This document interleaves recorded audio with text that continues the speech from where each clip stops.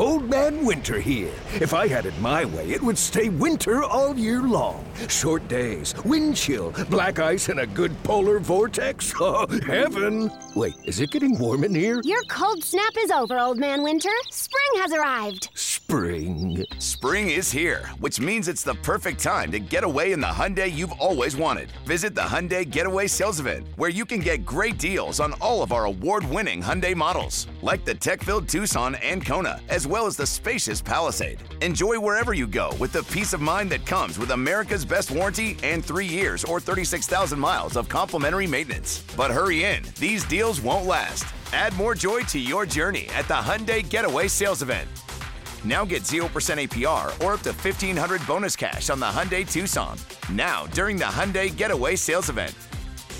Offers end soon. Call 562-314-4603 for details. With Lucky Land Slots, you can get lucky just about anywhere. Dearly beloved, we are gathered here today to... Has anyone seen the bride and groom? Sorry, we're here. We were getting lucky in the limo and we lost track of time. No, Lucky Land Casino, with cash prizes that add up quicker than a guest registry. In that case, I pronounce you lucky. Play for free at LuckyLandSlots.com. Daily bonuses are waiting. No purchase necessary. Void where prohibited by law. 18+. Terms and conditions apply. See website for details. Welcome to the Athletic NBA Show, Monday through Friday on the Athletic Podcast Network.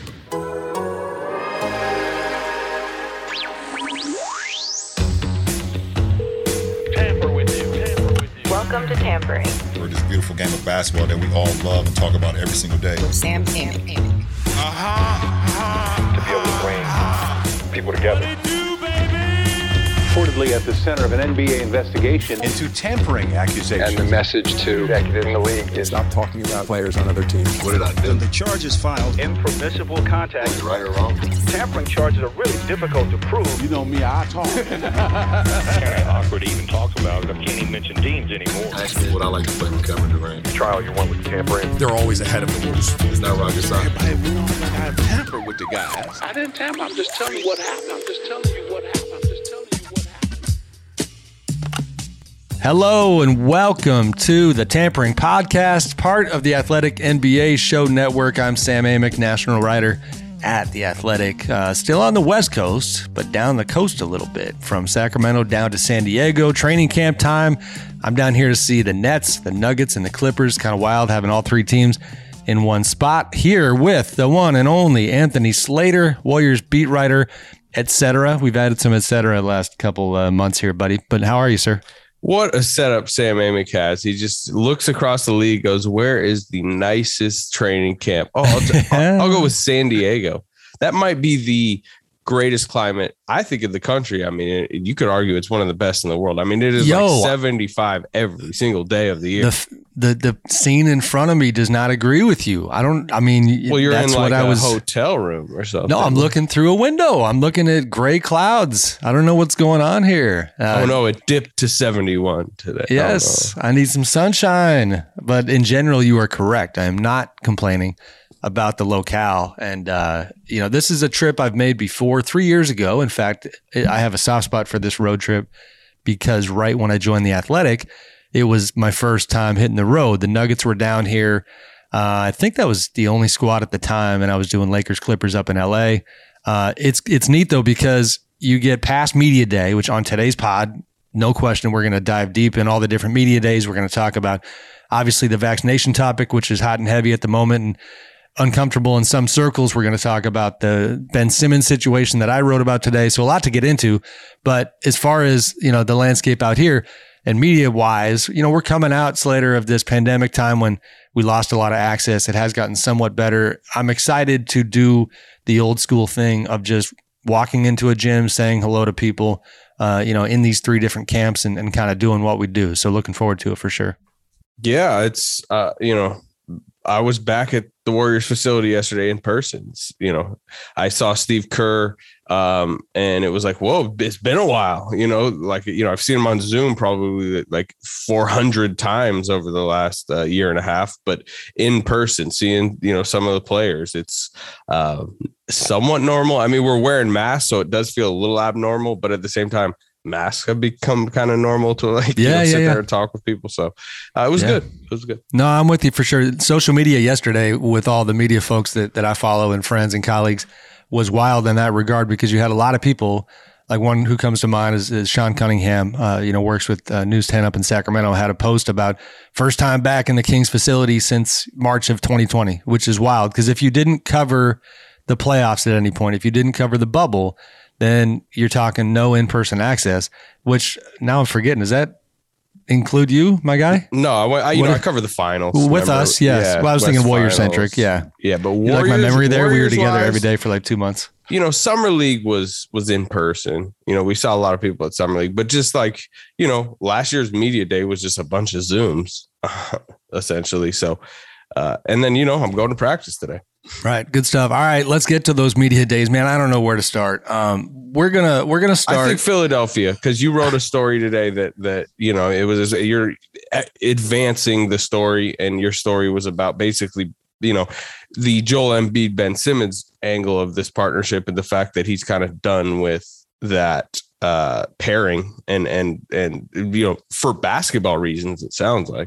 Yeah, I mean, to paint the picture here, it was a natural follow to the events of yesterday and media day in Philly, which, the Zoom component, certainly it allows somebody like me on the West Coast to jump in and monitor this. So I'm in my kitchen watching Doc Rivers and Daryl Morey and Joel Embiid talk about Ben Simmons. And naturally, as they were being really candid, thinking to myself, like, man, what's it like for Ben, and what is his reaction going to be to some of this stuff? Now, specifically, if anybody missed it, Sixers president of basketball operations, Daryl Morey, probably grabbed the headline when he said two things that were, attention grabbing. That number one, that he had optimism that there could still be a reunion here, and talked about the history of these types of situations and how they typically play out. And he's alluding to the idea that, Ben's got 4 years left and $140 million on his contract. So, the inference there is that at some point the player is going to return. But then he made this reference to, he didn't say him by name, but to Aaron Rodgers, the Green Bay Packers quarterback who looked like he was done. Who slayed your Niners on Sunday night. I know. God, that was brutal. Drunk neighbor John was not happy with that result. I was. I enjoyed watching Niners fans squirm. But anyway, yes. So he compares him to Aaron Rodgers. And this is all the backdrop to the story that I wrote, because that just, again, the reporter side of me, that the question obviously jumps up in your head like, okay, how does Ben feel about this new shaping of the narrative that, it's still possible to have the reunion? Needless to say, like I wrote, he does not agree in the slightest. The basketball reasons that you hit on relating to Joel, there's nuance there, right? Where this is not an old school Kobe Shaq personal beef. That's not my understanding. The basketball side, though, is that Ben has reached the conclusion that playing with Joel is not good for his career. It's not conducive to the way he plays and what he does best. And he believes that the Sixers are making the right move by prioritizing Joel, and understands it. But, the other part of the equation that he's just waiting to happen is, okay, fine, but send me somewhere else.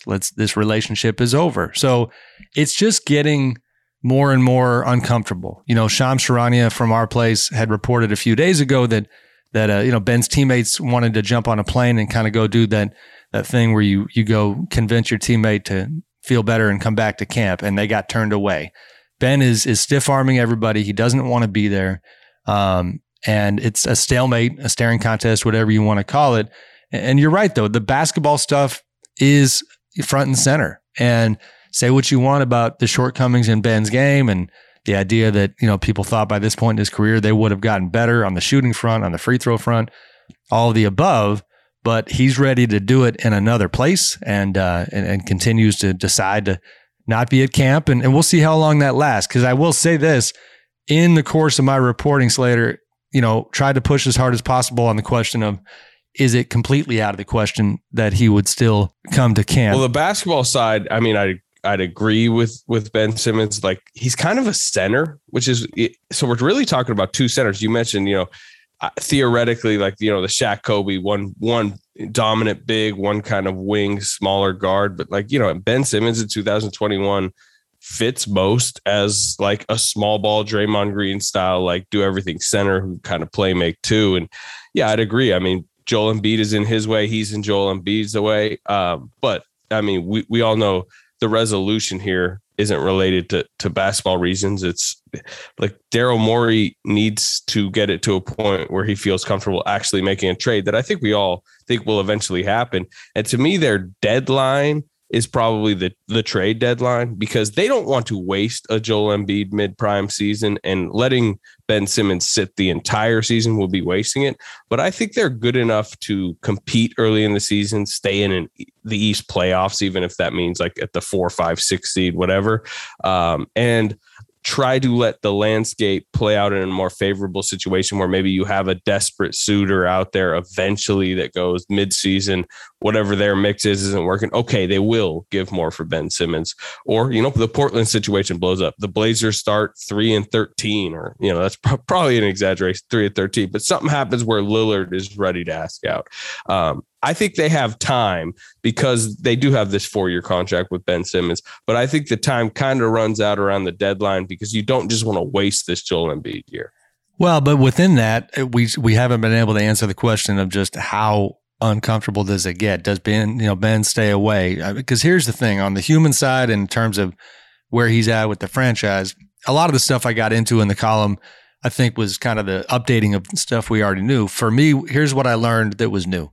And I wrote it in the lead, which is the idea that if you had to pick a moment when Ben essentially kind of severed emotional ties with the franchise, you go to last year when he was convinced that he was going to Houston. And the idea there that's fascinating to me is that I think he sees Daryl Morey as an executive whose first job when he came to Philly from Houston was to obviously go get his guy, to get James Harden. So at the time when it didn't happen, Ben, to his credit, did choose to not say anything publicly, didn't complain. Even his camp at that time would essentially say, hey, this is the business, and he's ready to play. They go secure the best record in the East. We know how it finishes against Atlanta. It feels like it's kind of a retroactive resentment, if that makes sense. Like, I did the right thing, and I didn't cause a stink when I could have, because you guys were out there trying to send me to Houston. He was even looking for real estate in Houston, which again, I think kind of humanizes it. But then when they fell short, he obviously thinks that he became the scapegoat, and now we are where we are. But the other thing, Slater, is that, as you know, relationships matter a ton in this business. And I think what's really challenging for them now is that if you look around that room, the Sixers room, Elton Brand, who's working with Daryl Morey in their front office, is kind of the only guy who has a deeper relationship with Ben.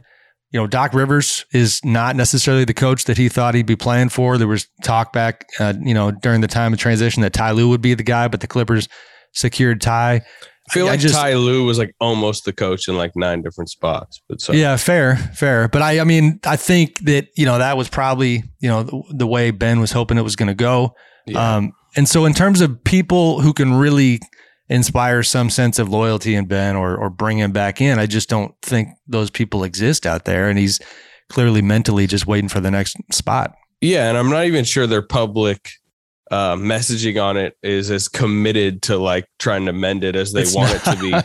I mean, Doc Rivers, like in one breath is, we love Ben, we want Ben back. But then he had some, I think it was on like CNBC or something. He had some comment about, sometimes I feel like I'm talking to a Trump supporter or something like that. I don't want to, like that was a paraphrase that people could go look up the quote. But then I thought the funny one, and we could mention it a little because you were talking about, being a little bit sour about being on the trade block. How about the Joel Embiid quote about, hey, man, and it was such a humble brag quote. He's like, look, if the Warriors wanted to trade Clay and Steph for me, they'd probably say yes. And I was like, well, we know what Joel Embiid thinks his value is league-wide. Right. Those 2 superstar guards right there. But it was still, if the Sixers got an offer for Michael Jordan in his prime and Wilt, but there's they might have to take it. Yeah. But there's a little bit of like a get over it type of, public messaging, which just shows you they're not really that committed to actually wanting to mend the fence and have Ben Simmons play out 4 years of his contract and believing that this will actually work. What they want to do is just get it back to a situation where Ben Simmons is, resuscitating his trade value. So then they can go get the best value. And he's not, themselves.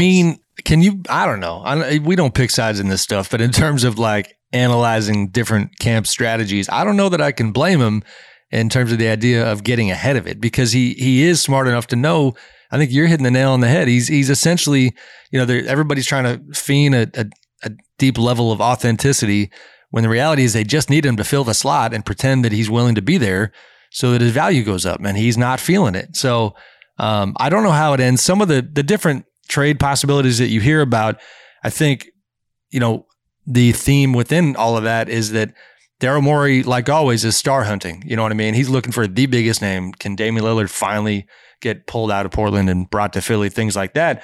And instead, a lot of the ideas that have been put in front of him, I think, one that came to mind in this reporting was San Antonio. And this is in the past, but could there be a DeJounte Murray, Lonnie Walker, and picks type thing that certain people within the situation think would be a good move, but that's not the type of thing Daryl's been trying to do. Is it CJ McCollum and Robert Covington and picks in Portland? It's just not sexy enough for Philly's liking. And other than Lillard, I don't know who else checks that box. And the Lillard thing, I mean, if you watch Media Day out in Portland, that's not happening anytime soon. He's clearly giving that another go out there. Well, can't Daryl just wait?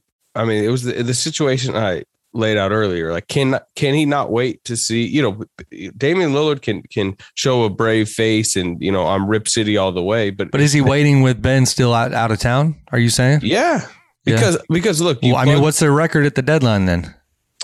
Well, I mean, this dude was second to defensive player of the year. Yeah, no doubt. But they still got Tobias Harris, Seth Curry, Tyrese Maxey, and obviously, Embiid will have to have an MVP like season, but he kind of was that last year. And the East is a little deeper, so maybe that's a little bit more risky.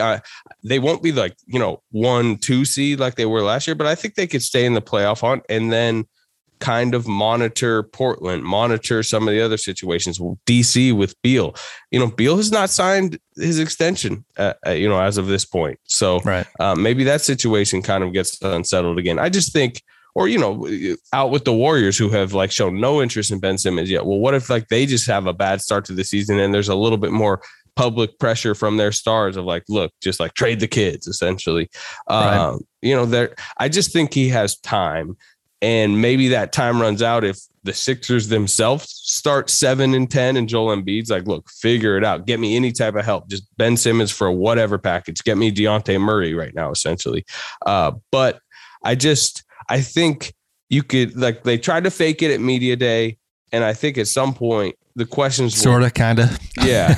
If Ben Simmons is really just going to sit in LA until he's told he's on another team, I mean, we won't. I don't think the media will sit there in Philly every single day and ask Ben Simmons questions. I think at some point, once they're 5 games into the season and it's very clear Ben Simmons isn't coming back, we're going to be talking about their team and how they're trying to win. And Daryl Morey will be sitting back waiting for his opportunity. And like I said, I do think the deadline is kind of the end point, but he's got a lot of time until February. Yeah. And I mean, my last point on this topic will be, we have seen plenty of times before how, call it the calm before the storm before the calm, I guess, is in these superstar situations, AD, James Harden, a lot of times it reaches kind of a peak of uncomfortableness and then something finally pops. You know what I mean? The deal finally goes down and then everybody parts ways. Let me say on that though, Anthony Davis was around the team. He was wearing the "That's All Folks" shirt. James Harden, yeah, he did the Vegas holdout with the scene in the strip club type thing. But then remember, he came and he was on the court just throwing the ball away in disgust, and then he was having weird post game comments. And remember the DeMarcus Cousins quotes. He was around making it uncomfortable. If Ben Simmons is just in LA. At some point, he's just in LA. That's a known fact. And I do think everyone around Philadelphia, and I'm talking, I think what matters most is just the local day-to-day coverage of that team.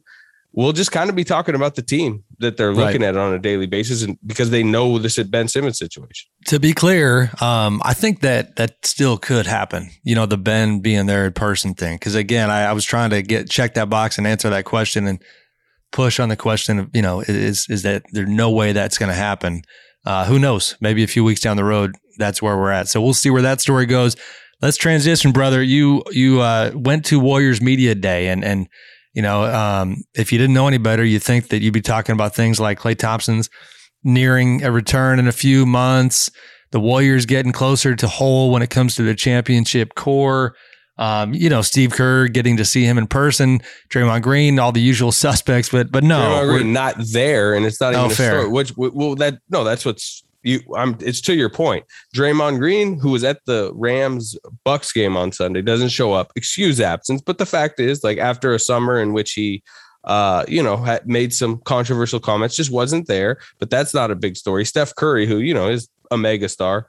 Nobody's really talking about Steph Curry post media day. Klay Thompson, as you said, had a great interview, but nobody's really talking about that. Oh, I don't know. Andre Iguodala, a franchise legend, returned and had another great interview, but it doesn't matter because superstar Andrew Wiggins has taken the stage. No, I'm laughing because I read your column and I loved it. I mean, in writing to see you say, and we're talking about ...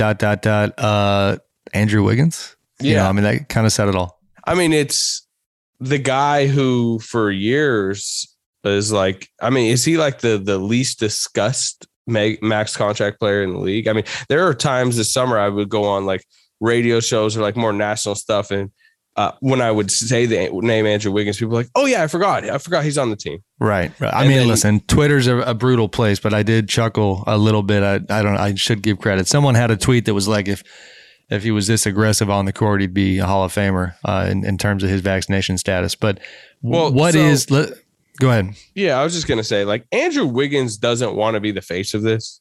Andrew Wiggins, I think part of the Andrew Wiggins' frustration is there's about 50 players league wide that don't have the vax. I believe it's like 90% are, 10% of the league. 10% of, about 45. Yeah. And he wouldn't, if he was on the Houston Rockets, if he was on the Minnesota Timberwolves, as it used to be, he wouldn't be a story. He's clearly is willing to,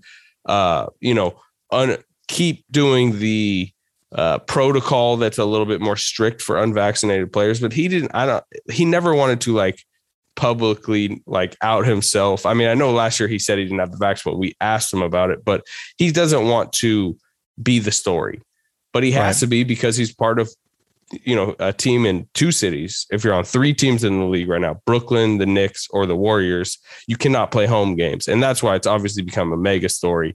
And it's why he's sitting there yesterday and he's the story of Warriors Media Day, because the entire area and the franchise wants to know if their starting small forward will play in home games this season. And if not, they have to, Steph Curry used the word, we got to adjust accordingly.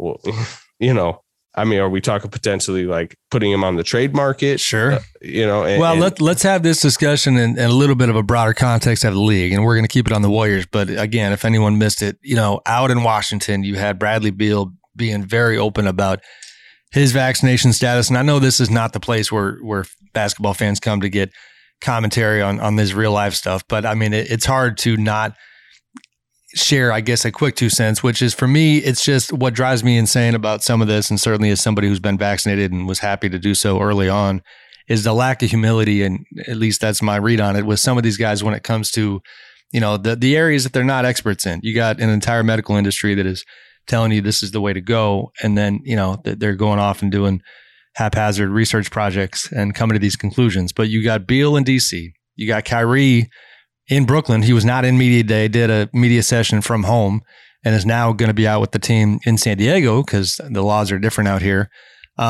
This is a huge, huge story. And on the Wiggins front, before we hopped on the pod, I looked at the video of Steph and you asking Steph about the situation. And my goodness, just the level of uncomfortableness there, and Steph trying to navigate it. And, one of the themes that almost connects the Simmons story and this one, different reasons for this, but like, you can't be wasting Steph Curry's prime either. He had an incredible year last year, and they want now to just absolutely take that next step. And Wiggins is a big part of that.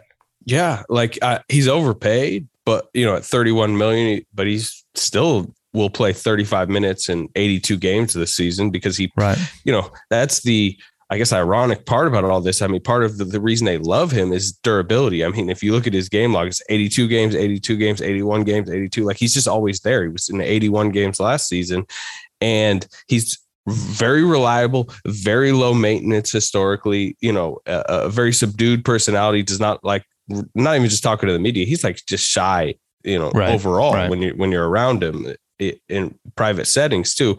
So he like that, they don't want to, you could tell the players are uncomfortable sitting there like demanding. They don't want to demand Andrew Wiggins take the vaccine. They just need Andrew Wiggins on the court. And if this gets to a situation where San Francisco, the city, does not allow him on the court, and they've been pretty, firm in their stance that if he, once October 13th hits, which is when the rule enacts, he's no longer eligible to play home games at Chase Center, and their home opener is the 21st. So that is kind of the drop dead date of when this needs to be solved for the Warriors, which means you take it back 2 weeks, because they've given the Johnson & Johnson vaccine. They've offered that to players and coaches. That's what most of them have taken. So that is just a one-shot vaccine where you're fully vaccinated 2 weeks after. So October 7th is the big date around here, around the Warriors. Like Andrew Wiggins needs to kind of decide by then, declare. And if he, remains firm that he's not going to get it. And yesterday publicly, the first time he's really talked about it, even as uncomfortable as he was about it, he kind of made it pretty clear he still doesn't want to do it. Then I think they do have to look into what they can get, because it's not tenable to just have a small forward who plays only in road games. Oh, not to mention you've got the obvious on-court implications, but then the locker room stuff I think would be unbelievable. I mean, even I saw, and I think this was something that actually took place. Apparently, I don't know, you might have seen it. Wiggins gets off the press conference podium and Bielitsa's nearby and apparently kind of muttered to him, "Get the shot," like somewhat lightheartedly, but that is going to be, kind of tenfold, 100-fold as this thing goes on. Yeah. And, obviously he's hearing from a lot of different avenues, and, he used the term, "my back's kind of against the wall." And you could feel that. I've never been in an Andrew Wiggins press conference where you could really take much from it, because he's historically pretty dull in those settings, but you could feel the tension in the room, and also just like the tension within him, that he was like almost hurt that all these, it wasn't just the media that was sitting there. We were the ones at that moment kind of asking him like, "Dude, why are you not just getting this right now?" But you could feel that it's been days and days and weeks of people telling him why he has to do it. And he was getting very defensive about it. And I was like, yeah, these conversations are, they're happening daily for him right now. And I'm more skeptical yesterday that he's going to get it than I was the day before. 'Cause you kind of just figured it was going to happen, but did you read his quotes? I saw some of the video. Yeah. In fact, I saw, our guy Marcus Thompson asked it a very specific pointed question about, why, and I'm paraphrasing, but why are you choosing not to help us understand why you don't want it? And Andrew says, "None of your business. And I don't ask you about your opinion on this and that." And essentially, who are you guys? Which even, it was edgier than your typical Andrew Wiggins press conference. He was than every Andrew Wiggins press conference everywhere. It actually was compared to a Kevin Durant press conference.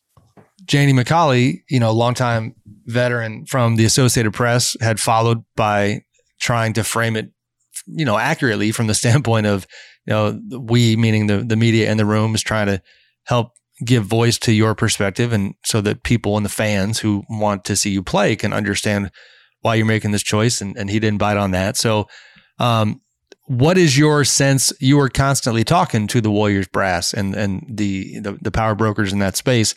Where are they right now in relation of that kind of that teeter-totter between empathy and respecting the personal component of this, and it's time to get them out of town and put them on the trading block?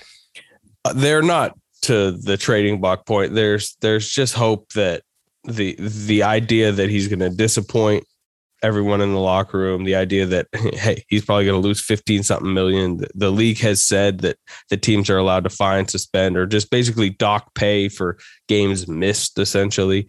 And if you miss 41 games, half the games, and you make 31 million, I mean, that's about 15 million, a little bit more, that you technically are missing out on. And he was even asked about that, and he said, I know that, and that's my problem, not yours, essentially, that he's gonna miss all this pay. So I think the ramifications that he's stepping into, I think their belief still is that at the end of the day, he's gonna do it.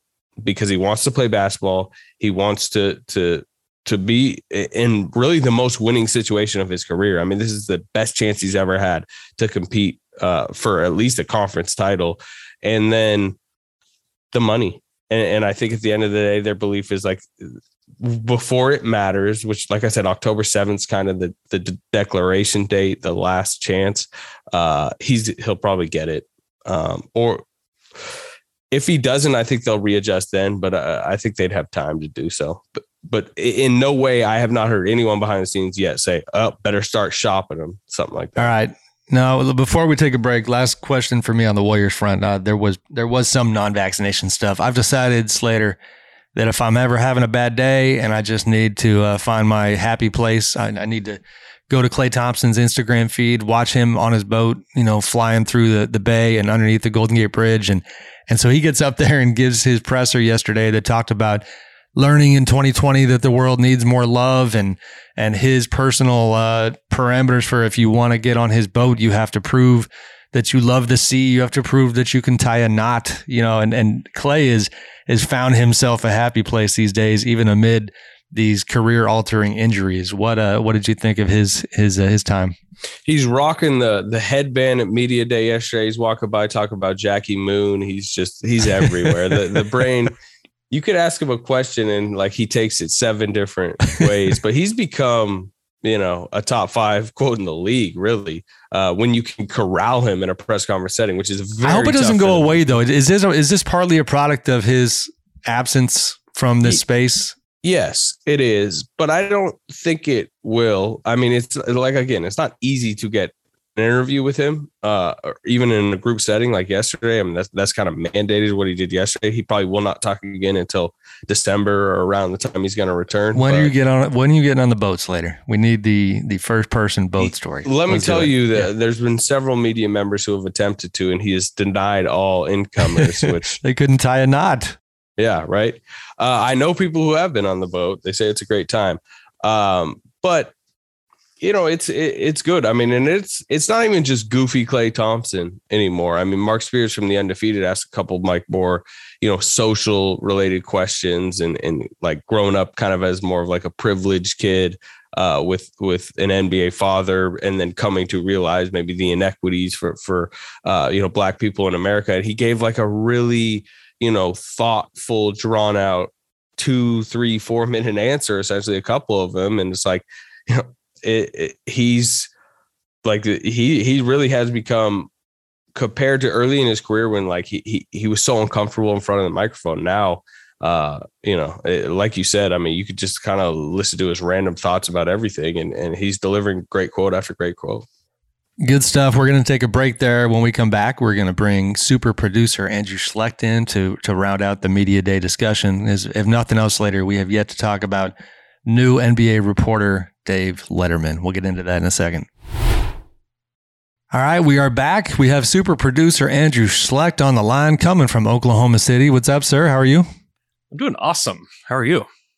I'm always forgetting. Are you you're not Oklahoma City proper, so am I getting the town wrong, Andrew? Well, it's Edmond, but I mean, I'm like, there it is, 5 miles from OKC. So there's not much traffic there, Sam. I used to live there. This is true. Yeah. Yes. I remember. I remember visiting Slater's downtown apartment and looking around like it was an episode of The Walking Dead with no cars anywhere. And, not too much traffic, but hey, good to have you on. First of all, starting in your backyard, I mean, what was Thunder Media Day like? Did you walk around talking to unfulfilled draft picks? How does that go these days? Wow. This guy had a whole station. I saw at Thunder. They gave him like a podcast station. I saw that. This is true. You can check out Down to Dunk, and we had one-on-ones with Shea and Dort and Poku and all those guys.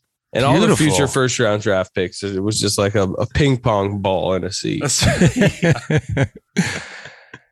Solid work, man. No, I saw that. And folks can make sure they check that out on Saturday for sure. But as you were doing your Thunder duty, you're always keeping an eye on everything else. What got your attention from NBA Media Day? Well, we have the David Letterman plant, right? Like, we have to assume this is some kind of planned bit, right? Is that where we're at with this? I was thinking like a segment on a show, right? You know how like Guillermo goes into NBA Finals Media Day, and then you see the segment on Jimmy Kimmel. I assume that's going somewhere. Yeah. First, how do we feel about that? I felt like the jokes were just kind of, it was kind of cringeworthy. They weren't good, and I love Dave Letterman, but like KD, why is your name KD? Like, what? That's disappointing. I didn't see the jokes. In general, I 100% endorse as a member of the Pro Basketball Writers Association board. I don't know if this is out of bounds. I'm promoting a non-member who's coming into this space, but I was a huge Letterman guy growing up. I love the idea that, most of the players in the room probably have no clue who he is, just this old dude in the back. And he made his way. I think it was the Today Show that I was watching today. They were joking about how he was the newest NBA beat writer. So Dave apparently is part of our space. I wonder if it's part of, he's done his Netflix show. Excuse me. Who knows if it's part of that, but I was okay with it. I mean, Guillermo always kind of grinded on me because just didn't really know who he was. And it was, a little too sticky for my taste. But if you're going to send the big boy in there and have a legend come into the press conference, I'm okay with that. Yeah. I would say, I haven't seen this Dave Letterman segment, so maybe I'm wrong, but the Guillermo stuff's funnier than the Dave Letterman stuff was. The power of editing. You're about, as Andrew knows, you're about to see some magic once that actually comes out. That's right. So another question from Nets Media Day. How big is this Kyrie Irving non-distraction for the Nets? Because he claims he doesn't want to be a distraction. Well, his actions are proving otherwise. So Vinny Goodwill from Yahoo Sports wrote a real pointed column, a league-wide column on the vaccination front, and sharing his strong opinion that essentially he said, let's not forget these are the outliers, these are the minority. It's a 90% vaccination rate among players, and kind of, recommending that we turn the volume down on the guys like Kyrie who are singing a different song. That's just easier said than done, especially when you have the basketball implications. So he's a major distraction right now. I don't know where the story is going. Out here in San Diego, for what it's worth, I've already kind of been told that, like on the first day of Nets Media Day, the big three, I don't think is going to talk. I don't know. And I do wonder, like, when, if at all, is Kyrie going to do more media? But it's also unfortunate. Maybe I'm framing this wrong, but it's like, Kyrie's done so much good work off the court. If you even go back and look at, his tough stance on the bubble from a social justice standpoint, the idea that he was concerned that, their priorities might not be in the right place at that time. I think, he as far as being on the right side of history, like that holds up just fine. His heart was in the right place. There's a lot of good stuff that comes with Kyrie, but it is a little taxing when he ends up being at the front of the line for almost every issue, and this one in particular is, again, we can just talk basketball. It's putting a super team in a very compromised position, and Kevin Durant's having to answer it. The rest of those guys are having to answer it, and we don't know where it's going to go. Yeah. It's a little like the Wiggins situation where, like, I actually would agree with him that he's not trying to impart all of his, vaccine hesitancy thoughts on us. He didn't even really discuss the specifics of it. Just like Wiggins didn't necessarily want to discuss his thoughts on it. He just clearly, neither of them wanted to get it. But because of where they play, it has to be a topic, because the fact that Kyrie might not be on the court is the big thing here. If he was, like what Bradley Beal said in DC, he didn't necessarily need to say, because Bradley Beal could just play. He could just be on the Wizards and play. Kyrie's, it's a little, unlucky for him that he's on one of the three teams, but the reality is he is. So he was always kind of be wrapped into this. But look, if he just gets it done before the first Brooklyn home game, this won't be a topic. But he's got to actually get it done and decide that he doesn't want to make it like kind of a crusade this year. And we'll see what he does. If he gets it done, my last thought there is that it just kind of begs the question of, and this applies to Wiggins too, nothing has really changed about the vaccine situation in the past few months. So on a personal level, there's part of me that feels like, let's say they do both go ahead and get it. I would be sitting there going, I mean, you created this firestorm unnecessarily if you were going to ultimately, kind of bend and do it. Yeah, I mean, like for Wiggins was trying to get this exemption. It was ill-fated. It was probably never going to work. But I think his hope, clearly was that like at some point San Francisco would break or, allow for local sports team to just kind of skirt by. I mean, maybe Kyrie had a similar thing. Like there was ways I think both were attempting to, get by the rules. But it's to the point now where it's like, do it or don't play. But I don't think I know for a fact, Andrew Wiggins was not trying to make this like wave of topics on media day. Kyrie, I cannot speak for on that one, but I know Wiggins wasn't. So this wasn't so. But media day is coming. I'm not trying to say these guys are trying to make it a firestorm by any means. It's an unprecedented, uncomfortable situation. But the inherent nature of the media days, you knew those microphones are going to be there, and you were going to have to address this topic. So I guess my point is, I would be somewhat surprised if these guys did bend, even with the money that's at stake and the circumstances. Then we're talking about, particularly on Brooklyn's situation, a completely lessened title contender. Yeah, 100%. And then the Warriors, who were already very much fringe level, like if everything breaks right, they can maybe get in. Well, they're done. I mean, essentially, because like Andrew Wiggins really does matter to them. So they have a complete hole at the 3. So it is huge from a basketball perspective. It's why we're Ben Simmons so for Kyrie. Maybe we just found something there. Simmons for Wiggins. Yeah. No. I don't know. And the funny, I mean, like, how about Bradley Beal trade target all across the league? Like, well, there's 3 teams that can't really trade for him at this point now. If he's openly like that. Yeah. Next topic. Had a little surprise on media day. Zion Williamson is recovering from a broken foot. According to David Griffin, Williamson broke his 5th metatarsal on his right foot while working out on his own prior to NBA Summer League. How big of a deal is this? They are indicating that he will be fine, and correct me if I'm wrong, Andrew, but around the beginning of the regular season. Do I have that part correct? Yeah, that was the wording. It was around the time the season starts, he'll be okay. Right. Which doesn't make you feel good. It doesn't. I just generally don't feel great about anything happening in New Orleans at the moment. Yeah. When it comes to the Pelicans, there was a tough story written recently about Dave Griffin's tenure in the New Orleans Times-Picayune that shed some more light on how challenging it's been out there for him. The dynamic between Zion and the franchise, it feels like, very Anthony Davis-esque, where it's just going to take a little longer to unfold unless they have great success that stems that tide. But not a great thing. I mean, he's obviously dealt with a pretty significant amount of health problems already in his young career.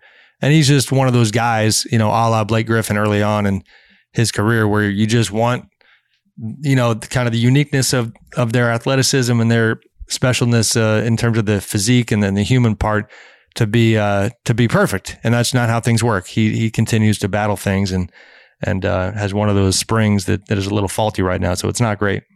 Yeah, he just plays such a like ferocious style, and it's just physically taxing clearly. And obviously, like, you wonder like his weight situation and the how he comes down on his feet, on his knees, all that, and just how sustainable that style of play is. I mean, Blake Griffin is a very good comparison by Sam, because that's what really kind of shortened Blake Griffin's prime. How old's Blake Griffin now? He's still only like 32. 30. Yeah, I was going to say 32. But he feels almost like the 37, 38-year-old, like kind of like aging. I mean, he's rediscovered kind of his game and found a niche on the Nets, which has been enjoyable to see. But it's just, you wonder how shortened Zion's explosive prime will be. But at the same time, yeah, Blake's 32. Yeah, I believe the word is like Zion should be ready for the opener, right?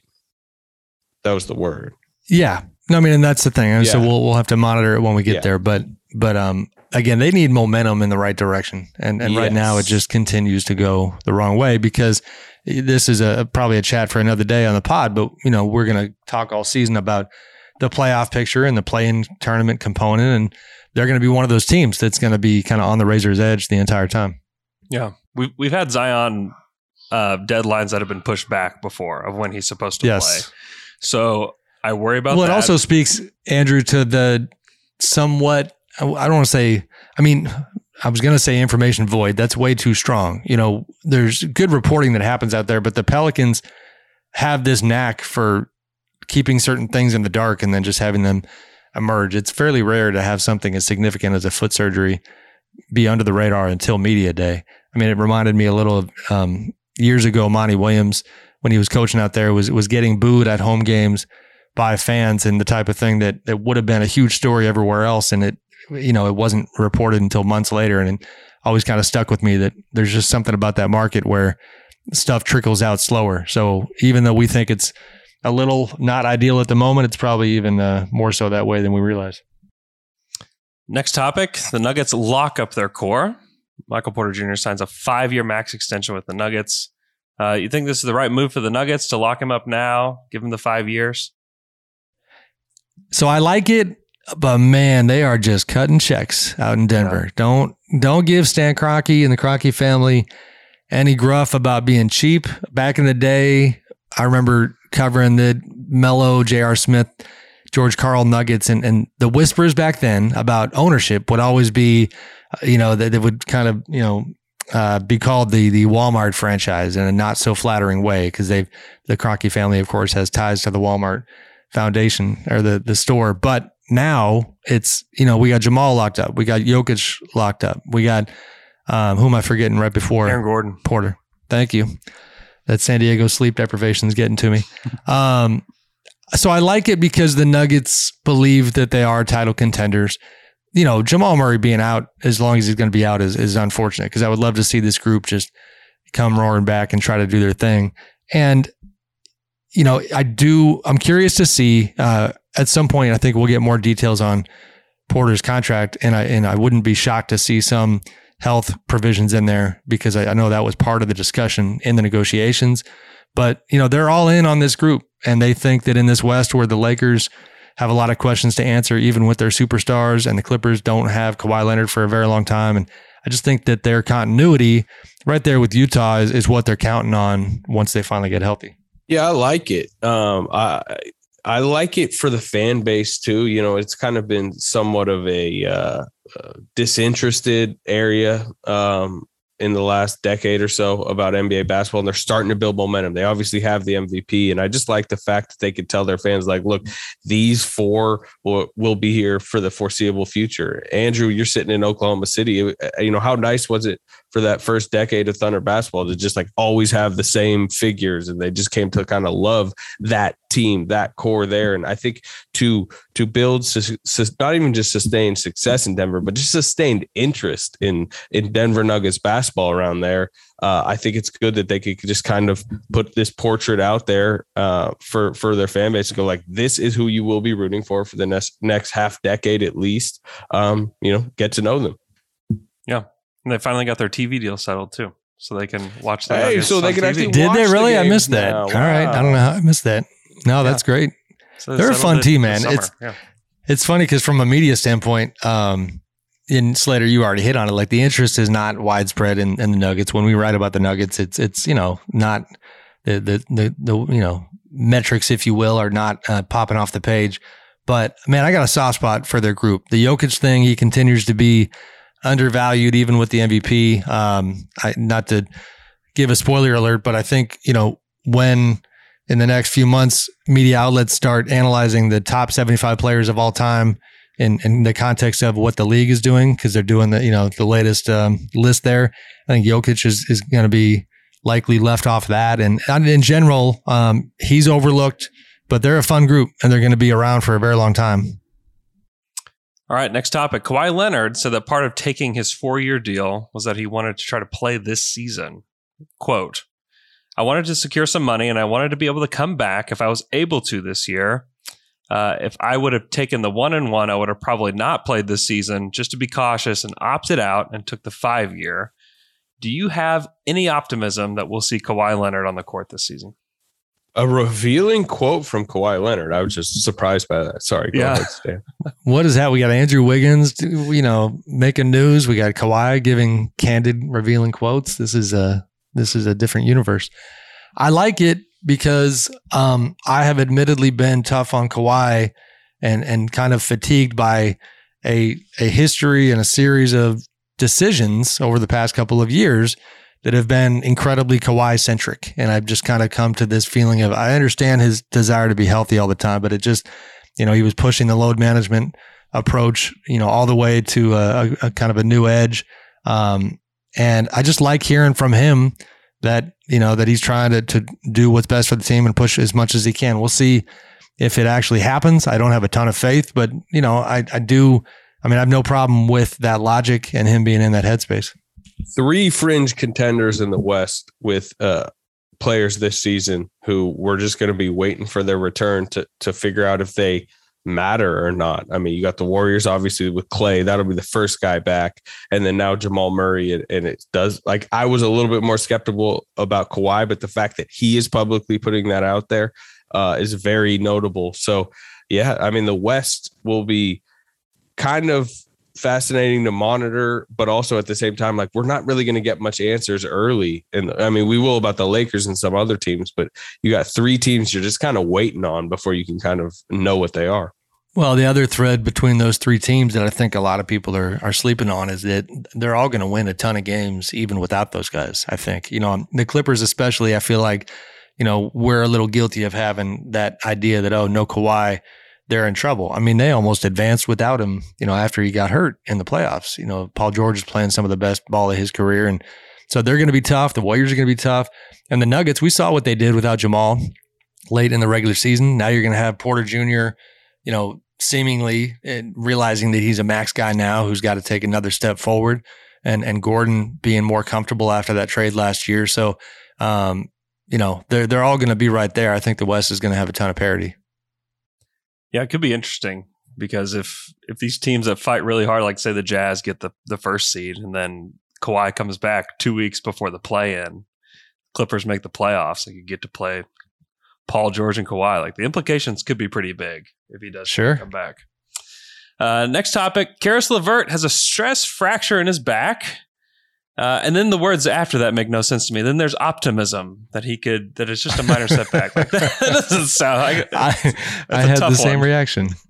Yeah, I don't have any boots on the ground intel on this one, but yes, I had the same reaction to that information that you did. I do not equate back stress fractures with optimism of any kind. That's about as concerning as you typically hear, but I'm also not a medical expert. So, we'll see. Hopefully that goes in an okay direction. Yeah. Yeah. I just hope he gets right because he's good. I like him, but, he's had these injury setbacks really all his career. But how about last year? He gets traded and immediately finds out about what exactly it was, something with his kidney. But there was it was a scary situation. I'd like to see him healthy for an extended time because I think he could be good, and I think that Pacers team could be good if they're healthy. And I'm not just talking about LeVert, but how about TJ Warren is still in an unsettled situation with his foot. That last time we saw TJ Warren healthy, he was like one of the best players in the bubble. Remember that? He was like scoring like 35 a game, basically. I remember watching one game against the Lakers. He like dominated them, and then we haven't really seen him since. So I hope the Pacers get right and healthy because they could be kind of fun with Rick Carlisle now as the coach, but they're not healthy. Yeah, rough start on the wing for the Pacers. Okay, last topic. Jason Kidd on Luka Doncic. This is a quote from yesterday. I don't know if anybody told Picasso that he has to use all the paints, but I just want to remind him that he can rely on his teammates. His teammates are going to be there to help him. I'm very excited to have this opportunity to work with a young Picasso whose paintings have been incredible up to this point and are only going to get better. So tell me, when is the last time that you compared an NBA player to a famous artist? Man, I don't think I ever have. Crickets. Who knew that J. Kidd had such bougie taste? Inspiringquotes.com, Jason Kidd. Yes. Right. Exactly. I mean, listen, the heart of it is good. J. Kidd was, one of the best of all time at relying on his teammates. Now, he didn't just rely on them. He elevated them. He empowered them. And a lot of guys got paid because of his presence and his choice to use all the paints. So I'm down with the spirit of it.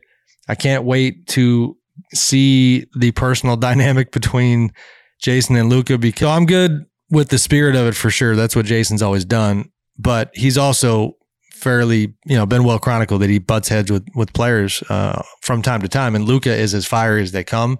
He would battle with Rick Carlisle on a regular basis. Rick knew that Luka had quickly elevated to a place where he was probably the most powerful guy in the organization, not named Mark Cuban. So some of that is probably going to, inevitably be part of their experience. But Jason does know that position as well as anybody. He played it as well as anybody almost. And I think, that element is going to be important to see if Luka can take his game to the next level. Big year for Luka. Big year for the Mavs. For sure. Last topic. Fred Katz, biggest offseason acquisition. He's now Knicks beat writer. We got to get into that next week. We will next week. We were going to have Fred on the show, and he was driving. Is it Westchester where the practice facility is? His new life where he gets to leave downtown New York City every day and brave through the traffic out to the Knicks facility. But congrats to Fred. Super happy for you, brother. And good stuff, guys. We made the rounds. I hate to say it. I think that the vaccine topic is not going away. So we'll see where that stands next week. The Ben Simmons topic is not going away. All the above, the Warriors and everything going on there. But thank you, guys. Appreciate it.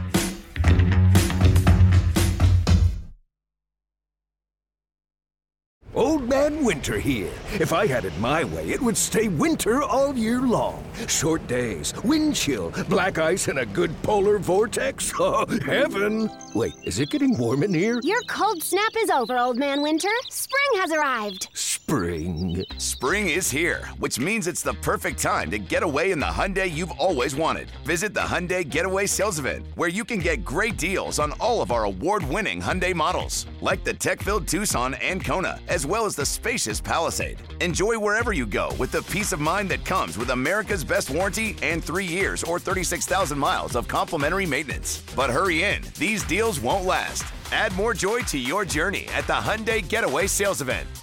Now get 0% APR or up to $1,500 bonus cash on the Hyundai Tucson. Now, during the Hyundai Getaway Sales Event. Offers end soon. Call 562-314-4603 for details. Lucky Land Casino, asking people, what's the weirdest place you've gotten lucky? Lucky? In line at the deli, I guess? Aha, in my dentist's office. More than once, actually. Do I have to say? Yes, you do. In the car before my kids' PTA meeting. Really? Yes. Excuse me, what's the weirdest place you've gotten lucky? I never win and tell. Well, there you have it. You can get lucky anywhere, playing at LuckyLandSlots.com. Play for free right now. Are you feeling lucky? No purchase necessary. Void where prohibited by law. 18+. Terms and conditions apply. See website for details.